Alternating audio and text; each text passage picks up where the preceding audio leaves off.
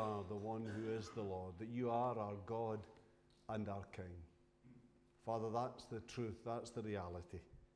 Help us now to express that fully, not just in our worship here, but Lord, in the way that we live as we leave this place. And we pray this in Jesus' name. Amen. Let me just introduce what I'm going to share with you today by means of a story. And this is a pious old lady saw a beautiful parrot in the pet shop window. The owner warned her that the bird had picked up shocking language from its former owner, a merchant seaman. But the old lady insisted that she was a match for this and that she could curb this bird's filthy habits. Sure enough, on the very first day, the parrot swore, using quite a few words that the old lady had never even heard before, but that she knew were dreadfully rude. Immediately, she grabbed the parrot from its perch and shut it in the freezer.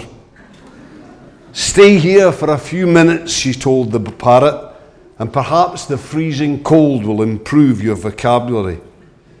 As his eyes grew accustomed to the dark, the parrot noticed a frozen chicken and said, "I hate to even think what kind of words you've been using." Well, let's make a beginning by saying that it's not just this pious old lady, but the Lord himself is concerned about the kind of language that his people use. Just an example, in Ephesians 5:4, talking there of what it's improper for God's people to say. It says there, "Nor should there be obscenity, foolish talk, or coarse joking, which are out of place among God's people." And maybe there's been a bit of slippage in this area over recent years. But you know, what concerns the Lord even more is what we're going to look at now. This third commandment of Exodus 20, verse 7. "You shall not misuse the name of the Lord your God, for the Lord will not hold guiltless though anyone who misuses his name." Now, what we're talking about here is quite obviously what we commonly term blasphemy. The misuse of the Lord's name, that is the taking of the Lord's name in vain. Something which now, I have to say, it seems for many, is seen, it seems, as a kind of lower grade swearing, to the extent that it's now become commonplace. Blasphemy really is all around us, and certainly it's become part and parcel of the arts and entertainment world. One of the most extreme examples of this was the film The Last Temptation of Christ, a film that's based on speculation about the supposed sexual fantasies of Jesus. Now, I'm sure as many of us can remember, this was a film that aroused an understandable storm of protests. Sadly, though, the only effect of all this was to give it publicity and increase the box office of what actually was a very poor film that otherwise would in all likelihood have gone unnoticed. Certainly it wasn't effective in keeping this film out of our cinemas and later off of our television screens. We don't see it anymore now because it is rotten anyway. But anyway, an earlier example of something similar to this was the Monty Python film, The Life of Brian. For this was a film that, again, many Christians protested about, with the only result being, again, increased publicity, leading inevitably to increased profit for those who made this film.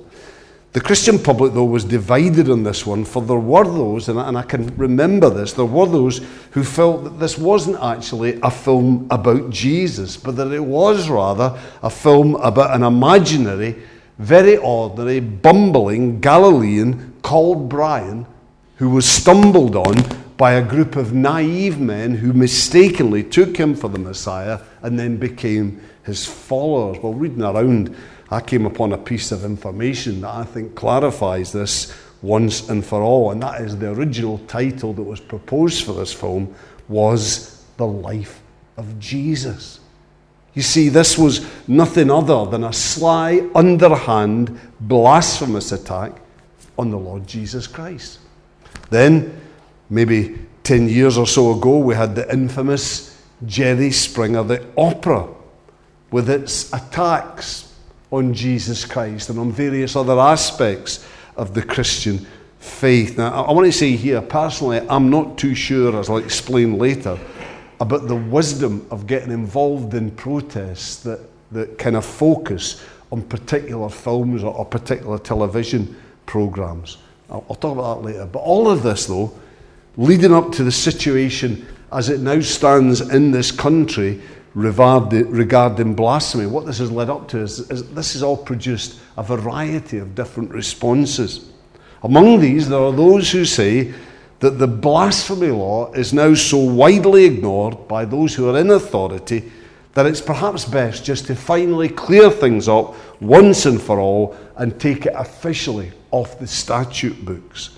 And those who want absolute freedom of speech, those who want the right to say whatever we want, whenever we want, about anyone or anything, among them, no doubt, incidentally, the actor Martin Clunes, who a few years ago prophesied that obscene language was now so much part and parcel of day-to-day life that soon it would be an acceptable part of children's TV. Now, people with that kind of outlook, I've no doubt, would love to see as part of this the removal of the blasphemy law.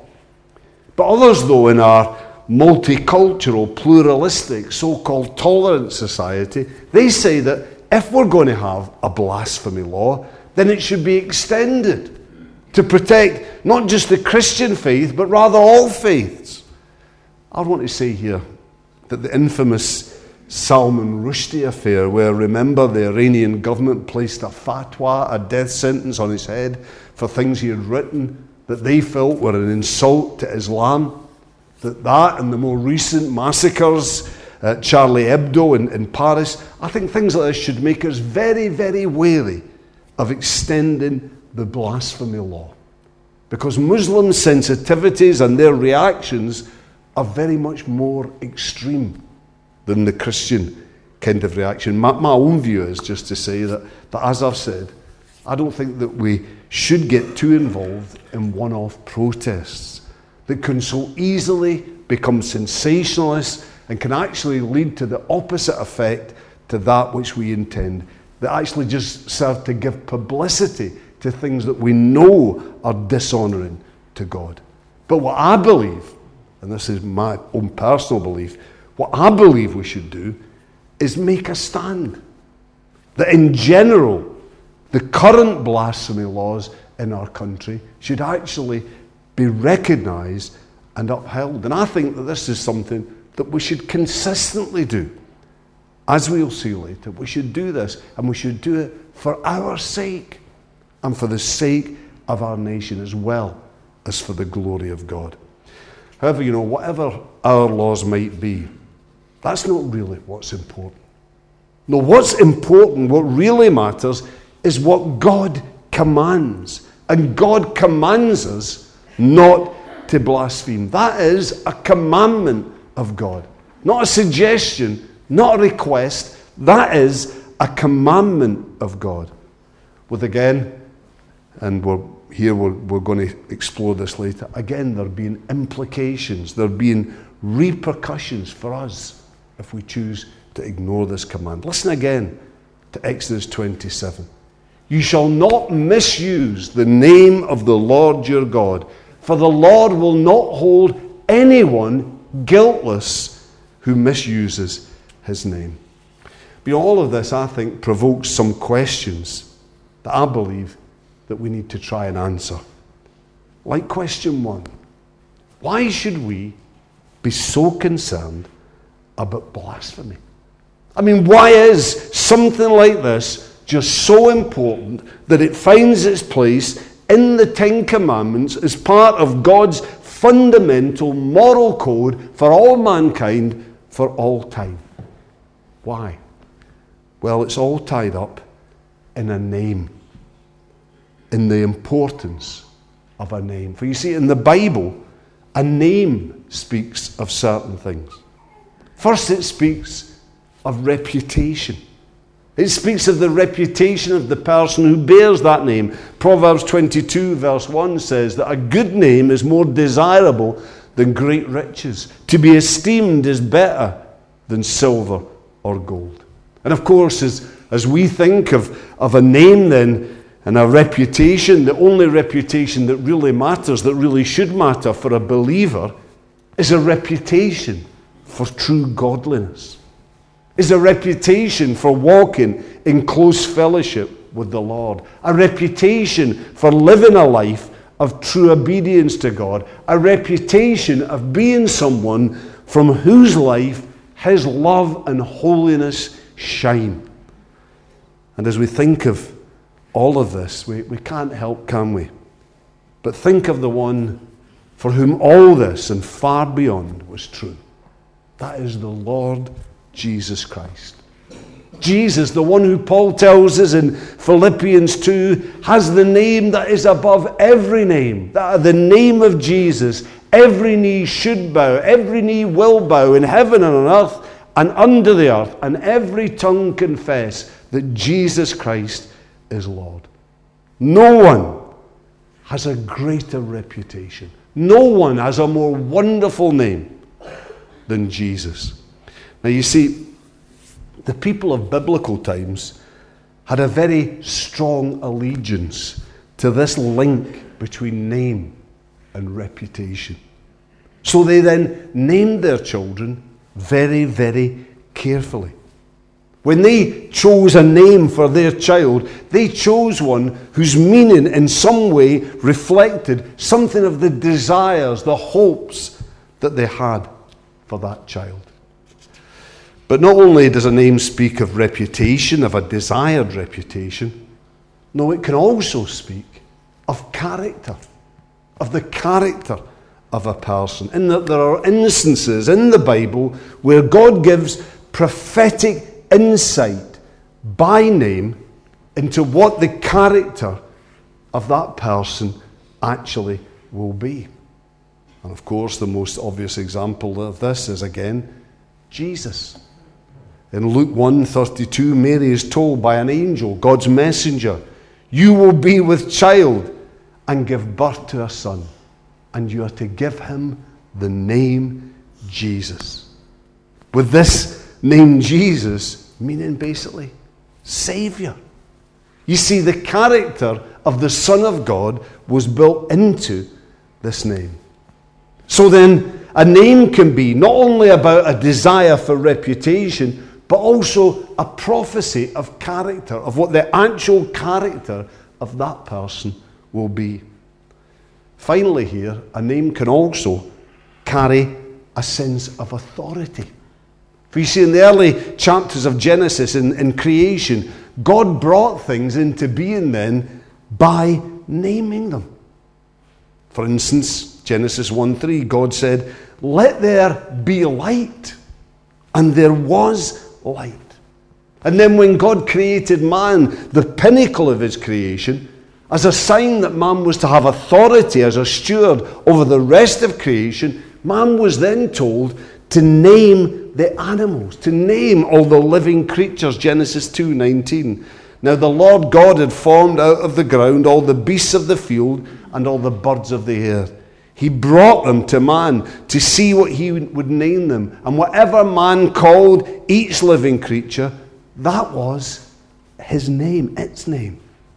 You see, man's authority was demonstrated in him being given the privilege of naming these creatures.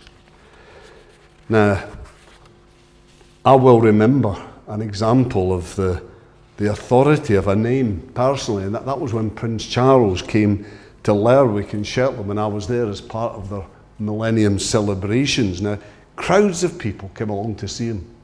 I'd never seen so many people in Shetland all together, all at the same time, same place. I never knew there were so many people in Shetland. They said they weren't there because of Prince Charles's reputation or his character. They weren't, because this was the time when his popularity was probably at an all-time low. It was just not that long after the death of Diana. No, rather, people were there because when they heard his name, it spoke to them of someone of importance, of someone with authority. So they then wanted to take the opportunity to see this man. Now, and this is so important, all that we've said about a name here applies with interest to the name of the Lord. Just an example, in that famous incident where the Lord revealed himself to Moses, and Moses then asked him and said that if he was to go to the Israelites, who was he to say that had sent him? Do you remember what God said to Moses? Exodus 3:14. God said to Moses, I am who I am. This is what you're to say to the Israelites. I am has sent you. Now you see, what is that? But a statement of the reputation, of the character, and of the authority of God. I am. That is, that this is a God who can't be placed in a box. That this is a God who is unsurpassable. This is a God of power and of might and of majesty and glory. I am who I am. But what the Lord, I think, is also saying here is that I can be known. Great God that I am, I've made it possible that you can know me. And you know, somebody who really got a hold of this, what this means, was David. Remember his confrontation with the giant Goliath. And you can read all about it in 1 Samuel 17. But the key moment in all this is when David goes out to meet Goliath, unable to fit into, not wanting to wear the king's army. So he goes out to meet him, armed only with his little sling and his 5 smooth stones. And we're told that then that Goliath despised David. Where did Jacob come from? Despised David. That he said to him, 1 Samuel 17:43, am I a dog that you come to me with sticks? The Philistine cursed David by his gods.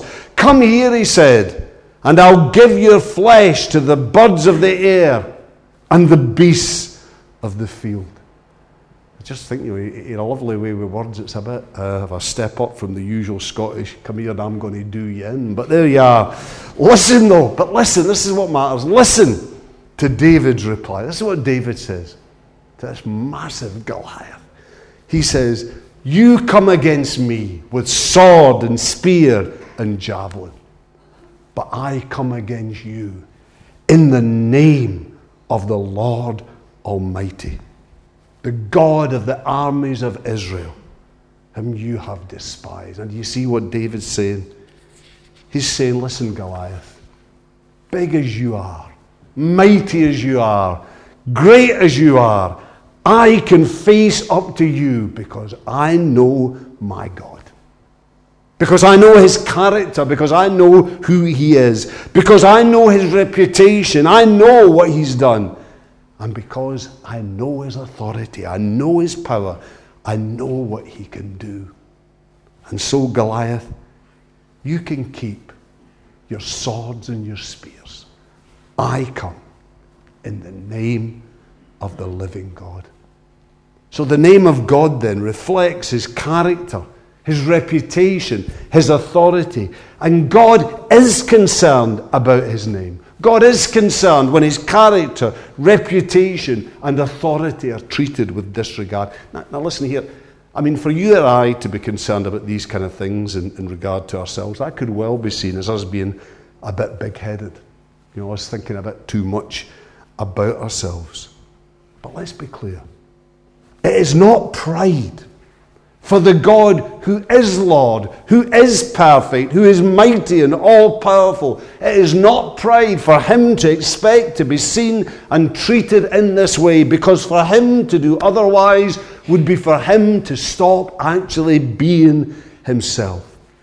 And when we disregard this, when we do misuse the name of the Lord, then I believe this does have repercussions both at the individual level and for society as a whole. Now, some of these repercussions I don't think we'll know about or have to face up to it until the last day when we stand before the judgment seat of Christ. But how about this? Let me suggest this for something here and now. So many people today, the vast majority, I believe, of our nation, are concerned about the moral state of this country at this time. Concerned about the casual violence, concerned about the lawlessness, concerned about the immorality that's become the norm, concerned about the disregard for authority, concerned that these things at times seem almost ready to overwhelm the last vestiges of decency. And there are many, many people in our country today who want a return to morality, who want to go back. But you know, they want morality, but they don't want God. They don't want God. Well, let me tell you now, you cannot have absolute truth. You cannot have right and wrong. You cannot have a true morality without an absolute reference point, without an absolute beginning. You can't have it without God. Because without God, who decides what's right and wrong? Without God, who decides what's true and what's false? And let me say, here I think is the crunch point here, and I think we've reached it, that we may well have begun to lose God, that we may well have begun to remove the reality of God from our society when His name and the name of His Son became a casual, low-grade curse. So where we are then today as a society, I believe may well be at least in part the result of God's judgment on a people who have dishonoured Him, who have dishonoured His name.